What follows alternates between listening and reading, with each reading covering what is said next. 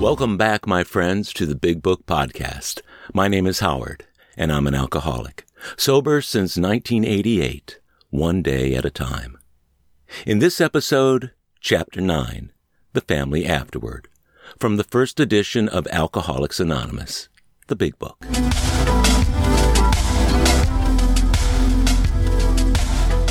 Chapter 9, The Family Afterward. Our women folk have suggested certain attitudes a wife may take with the husband who is recovering. Perhaps they created the impression that he is to be wrapped in cotton wool and placed on a pedestal. Successful readjustment means the opposite.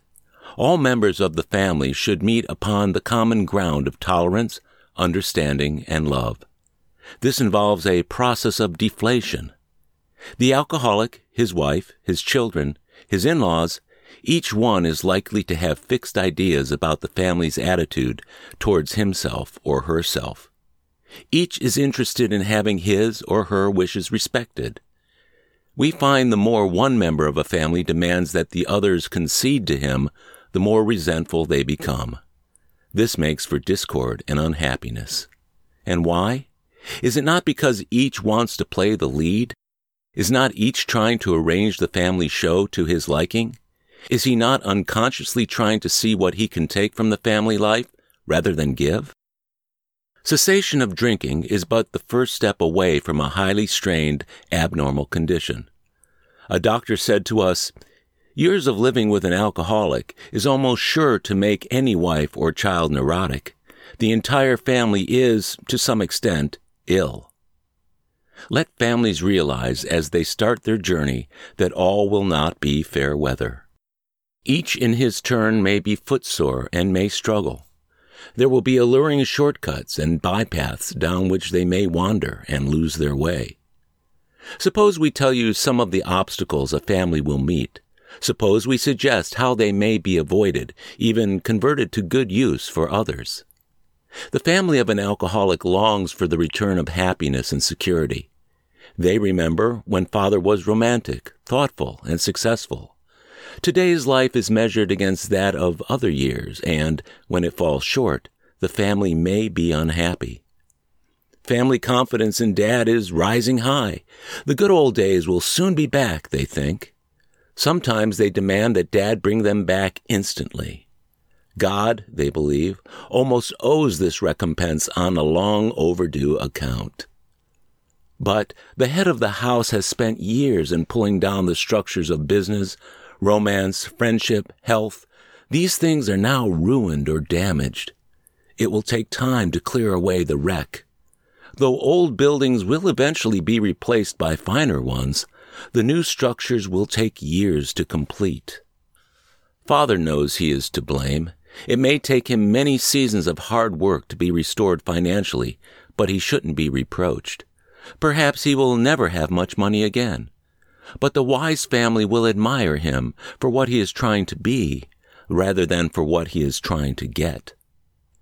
Now and then the family will be plagued by specters from the past, for the drinking career of almost every alcoholic has been marked by escapades, funny, humiliating, shameful, or tragic. The first impulse will be to bury these skeletons in a dark closet and padlock the door. The family may be possessed by the idea that future happiness can be based only upon forgetfulness of the past.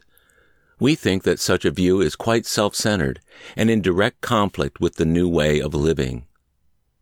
Henry Ford once made a wise remark to the effect that experience is the thing of supreme value in life. That is true only if one is willing to turn the past to good account. We grow by our willingness to face and rectify errors and convert them into assets. The alcoholic's past thus becomes the principal asset of the family, and frequently it is almost the only one. This painful past may be of infinite value to other families still struggling with their problem. We think each family which has been relieved owes something to those which have not, and when the occasion requires, each member of it should be only too willing to bring former mistakes, no matter how grievous, out of their hiding places. Showing others who suffer how we were given help is the very thing which makes life seem so worthwhile to us now. Cling to the thought that, in God's hands, the dark past is the greatest possession you have, the key to life and happiness for others. With it, you can avert death and misery for them. It is possible to dig up past misdeeds so they become a blight, a veritable plague. For example, we know of situations in which the alcoholic or his wife have had love affairs. In the first flush of spiritual experience, they forgave each other and drew closer together. The miracle of reconciliation was at hand. Then, under one provocation or another, the aggrieved one would unearth the old affair and angrily cast its ashes about. A few of us have had these growing pains, and they hurt a great deal. Husbands and wives have sometimes been obliged to separate for a time until new perspective, new victory over hurt pride could be re-won. In most cases, the alcoholic survived this ordeal without relapse, but not always.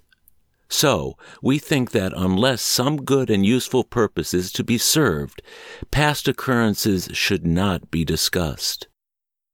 We families of Alcoholics Anonymous keep few skeletons in the closet. Everyone knows about the other's alcoholic troubles. This is a condition which, in ordinary life, would produce untold grief. There might be scandalous gossip, laughter at the expense of other people, and a tendency to take advantage of intimate information.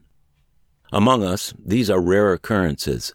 We do talk about each other a great deal, but almost invariably temper such talk by a spirit of love and tolerance. Another principle we observe carefully is that we do not relate intimate experiences of another person unless we are sure he would approve. We find it better, when possible, to stick to our own stories. A man may criticize or laugh at himself, and it will affect others favorably. But criticism or ridicule of him coming from another often produces the contrary effect.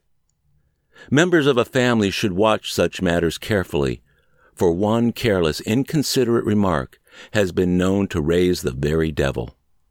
We alcoholics are sensitive people. It takes some of us a long time to outgrow that serious handicap. Many alcoholics are enthusiasts. They run to extremes. At the beginning of recovery, a man will take, as a rule, one of two directions. He may either plunge into a frantic attempt to get on his feet in business, or he may be so enthralled by his new life that he talks or thinks of little else. In either case, certain family problems will arise. With these, we have experience galore. We think it dangerous if he rushes headlong at his economic problem. The family will be affected also, pleasantly at first, as they feel their money troubles are being solved, then not so pleasantly as they find themselves neglected. Dad may be tired at night and preoccupied by day. He may take small interest in the children, and may show irritation when reproved for his delinquencies. If not irritable, he may seem dull and boring, not gay and affectionate, as the family would like him to be. Mother may complain of inattention. They are all disappointed and often let him feel it. Beginning with such complaints, a barrier arises. He is straining every nerve to make up for lost time. He is striving to recover fortune and reputation, and feels he is doing very well. Sometimes mother and children don't think so. Having been neglected and misused in the past, they think father owes them more than they are getting. They want him to make a fuss over them. They expect him to give them the nice times they used to have before he drank so much, and to show his contrition for what they suffered. But Dad doesn't give freely of himself. Resentment grows. He becomes still less communicative. Sometimes he explodes over a trifle. The family is mystified. They criticize, pointing out how he is falling down on his spiritual program. This sort of thing can be avoided. Both father and the family are mistaken, though each side may have some justification. It is of little use to argue and only makes the impasse worse. The family must realize that Dad, though marvelously improved, is still convalescing. They should be thankful he is sober and able to be of this world once more. Let them praise his progress. Let them remember that his drinking wrought all kinds of damage that may take long to repair. If they sense these things, they will not take so seriously his periods of crankiness, depression, or apathy, which will disappear when there is tolerance, love, and spiritual understanding. The head of the house ought to remember that he is mainly to blame for what befell his home. He can scarcely square the account in his lifetime. But he must see the danger of overconcentration on financial success. Although financial recovery is on the way for many of us, we found we could not place money first. For us, material well-being always followed spiritual progress. It never preceded. Since the home has suffered more than anything else, it is well that a man exert himself there. He is not likely to get far in any direction if he fails to show unselfishness and love under his own roof. We know there are difficult wives and families, but the man who is getting over alcoholism must remember he did much to make them so. As each member of a resentful family begins to see his shortcomings and admits them to the others, he lays a basis for a helpful discussion. These family talks will be constructive if they can be carried on without heated argument, self-pity, self-justification, or resentful criticism. Little by little, mother and children will see they ask too much, and father will see he gives too little. Giving, rather than getting, will become the guiding principle. Assume, on the other hand, that father has, at the outset, a stirring spiritual experience. Overnight, as it were, he is a different man. He becomes a religious enthusiast. He is unable to focus on anything else. As soon as his sobriety begins to be taken as a matter of course, the family may look at their strange new dad with apprehension, then with irritation. There is talk about spiritual matters morning, noon, and night. He may demand that the family find God in a hurry, or exhibit amazing indifference to them, and say he is above worldly considerations. He may tell mother, who has been religious all her life, that she doesn't know what it's all about, and that she had better get his brand of spirituality while there is yet time. When father takes this tack, the family may react unfavorably. They may be jealous of a God who has stolen dad's affections. While grateful that he drinks no more, they may not like the idea that God has accomplished the miracle where they failed. They often forget father was beyond human aid. They may not see why their love and devotion did not straighten him out. Dad is not so spiritual after all, they say. If he means to right his past wrongs, why all this concern for everyone in the world but his family? What about his talk that God will take care of them? They suspect father is a bit balmy. He is not so unbalanced as they might think. Many of us have experienced dad's elation. We have indulged in spiritual intoxication. Like a gaunt prospector, belt drawn in over the last ounce of food, our pick struck gold. Joy at our release from a lifetime of frustration knew no bounds. Father feels he has struck something better than gold. For a time he may try to hug the new treasure to himself. He may not see at once that he has barely scratched a limitless load, which will pay dividends only if he mines it for the rest of his life, and insists on giving away the entire product. If the family cooperates, Dad will soon see that he is suffering from a distortion of values. He will perceive that his spiritual growth is lopsided, that for an average man like himself, a spiritual life which does not include his family obligations may not be so perfect after all. If the family will appreciate that Dad's current behavior is but a phase of his development, all will be well. In the midst of an understanding and sympathetic family, these vagaries of Dad's spiritual infancy will quickly disappear. The opposite may happen should the family condemn and criticize. Dad may feel that for years his drinking has placed him on the wrong side of every argument, but that now he has become a superior person with God on his side. If the family persists in criticism, this fallacy may take a still greater hold on father. Instead of treating the family as he should, he may retreat further into himself and feel he has spiritual justification for doing so. Though the family does not fully agree with Dad's spiritual activities, they should let him have his head. Even if he displays a certain amount of neglect and irresponsibility towards the family, it is well to let him go as far as he likes in helping other alcoholics. During those first days of convalescence, this will do more to ensure his sobriety than anything else. Though some of his manifestations are alarming and disagreeable, we think Dad will be on a firmer foundation than the man who is placing business or professional success ahead of spiritual development.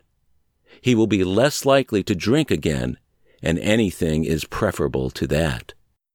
Those of us who have spent much time in the world of spiritual make-believe have eventually seen the childishness of it. This dream world has been replaced by a great sense of purpose, accompanied by a growing consciousness of the power of God in our lives. We have come to believe He would like us to keep our heads in the clouds with Him, but that our feet ought to be firmly planted on earth, nevertheless. That is where our fellow travelers are, and that is where our work must be done. These are realities for us. We have found nothing incompatible between a powerful spiritual experience and a life of sane and happy usefulness. One more suggestion. Whether the family has spiritual convictions or not, they may do well to examine the principles by which the alcoholic member is trying to live. They can hardly fail to approve these simple principles, though the head of the house still fails somewhat in practicing them. Nothing will help the man who is off on a spiritual tangent so much as the wife who adopts a sane spiritual program, making a better practical use of it. There will be other profound changes in the household. Liquor incapacitated father for so many years that mother became head of the house. She met these responsibilities gallantly. By force of circumstances, she was often obliged to treat father as a sick or wayward child. Even when he wanted to assert himself, he could not, for his drinking placed him constantly in the wrong. Mother made all the plans and gave the directions. When sober, father usually obeyed. Thus mother, through no fault of her own, became accustomed to wearing the family trousers. Father, coming suddenly to life again, often begins to assert himself. This means trouble, unless the family watches for these tendencies in each other and come to a friendly agreement about them. Drinking isolates most homes from the outside world. Father may have laid aside for years all normal activities, clubs, civic duties, sports. When he renews interest in such things, a feeling of jealousy may arise. The family may feel they hold a mortgage on Dad, so big that no equity should be left for outsiders. Instead of developing new channels of activity for themselves, mother and children may demand that he stay home and make up the deficiency. At the very beginning, the couple ought to frankly face the fact that each will have to yield here and there if the family is going to play an effective part in the new life. Father will necessarily spend much time with other alcoholics, but this activity should be balanced. New acquaintances who know nothing of alcoholism might be made and thoughtful consideration given their needs. The problems of the community might engage attention. Though the family has no religious connections, they may wish to make contact with or take membership in a religious body. Alcoholics who have derided religious people will be helped by such contacts. Being possessed of a spiritual experience, the alcoholic will find he has much in common with these people, though he may differ with them on many matters.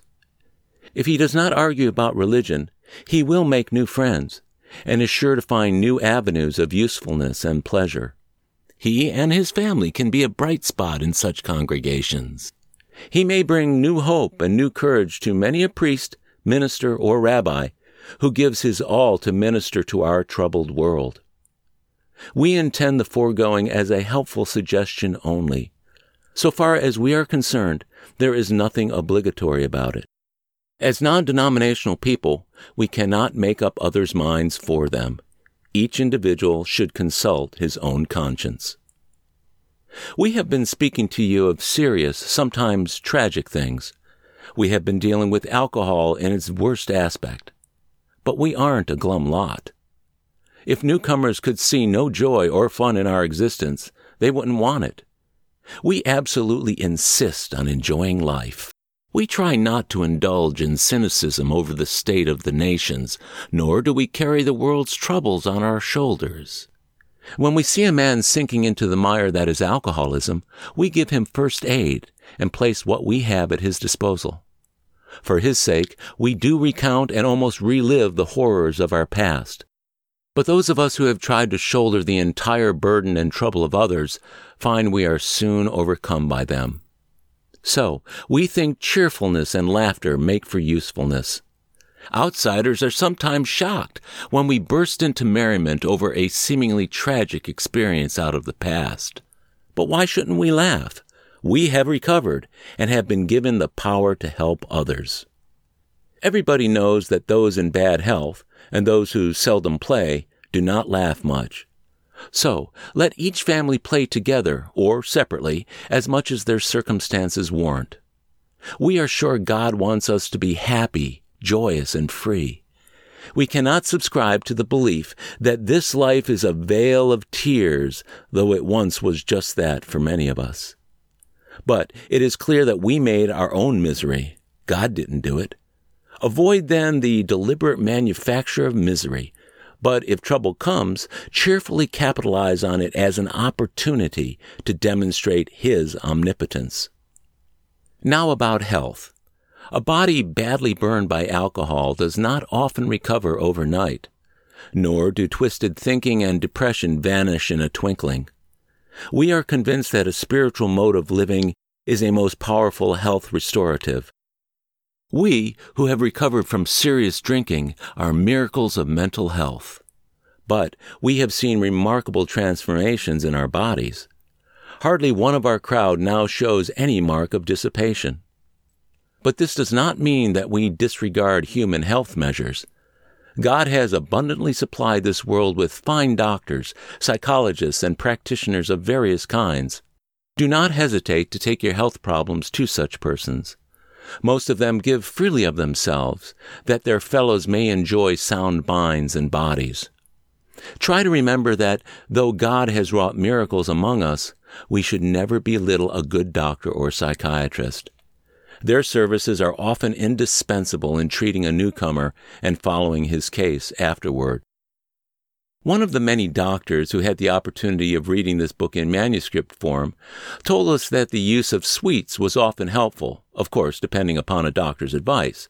He thought all alcoholics should constantly have chocolate available for its quick energy value at times of fatigue. He added that occasionally in the night a vague craving arose which would be satisfied by candy.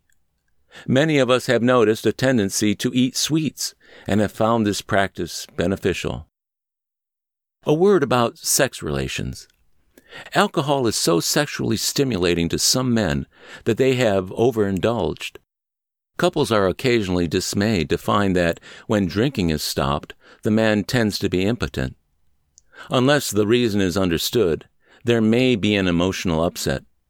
Some of us had this experience, only to enjoy in a few months a finer intimacy than ever. There should be no hesitancy in consulting a doctor or psychologist if this condition persists.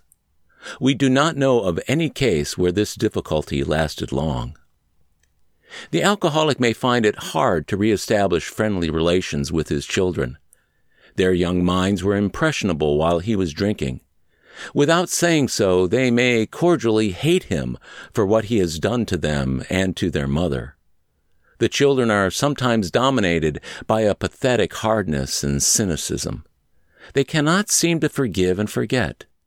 This may hang on for months, long after their mother has accepted Dad's new way of living and thinking. In time, they will see that he is a new man, and in their own way they will let him know it. When this happens, they can be invited to join in morning meditation. Then they can take part in the daily discussion without rancor or bias. From that point on, progress will be rapid. Marvelous results often follow such a reunion. Whether the family goes on a spiritual basis or not, the alcoholic member has to if he would recover.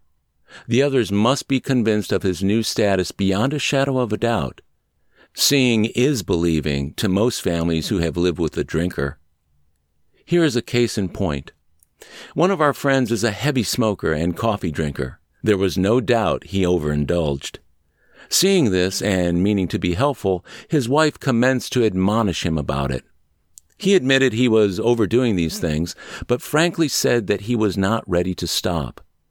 His wife is one of those persons who really feel there is something rather sinful about these commodities. So she nagged, and her intolerance finally threw him into a fit of anger. He got drunk. Of course, our friend was wrong, dead wrong. He had to painfully admit that and mend his spiritual fences. Though he is now a most effective member of Alcoholics Anonymous, he still smokes and drinks coffee. But neither his wife nor anyone else stands in judgment. She sees she was wrong to make a burning issue out of such a matter when his more serious ailments were being rapidly cured. We have 3 little mottos which are apropos. Here they are. First things first. Live and let live. And easy does it.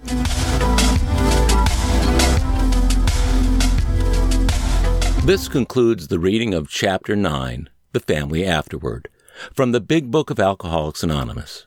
I'm grateful you listened. Stay tuned for the next episode, Chapter 10, To Employers. Be sure to download and subscribe to future episodes of the Big Book Podcast at Apple Podcasts, Spotify, Stitcher, iHeartRadio, or wherever you get your podcasts. Or listen at our website, bigbookpodcast.com.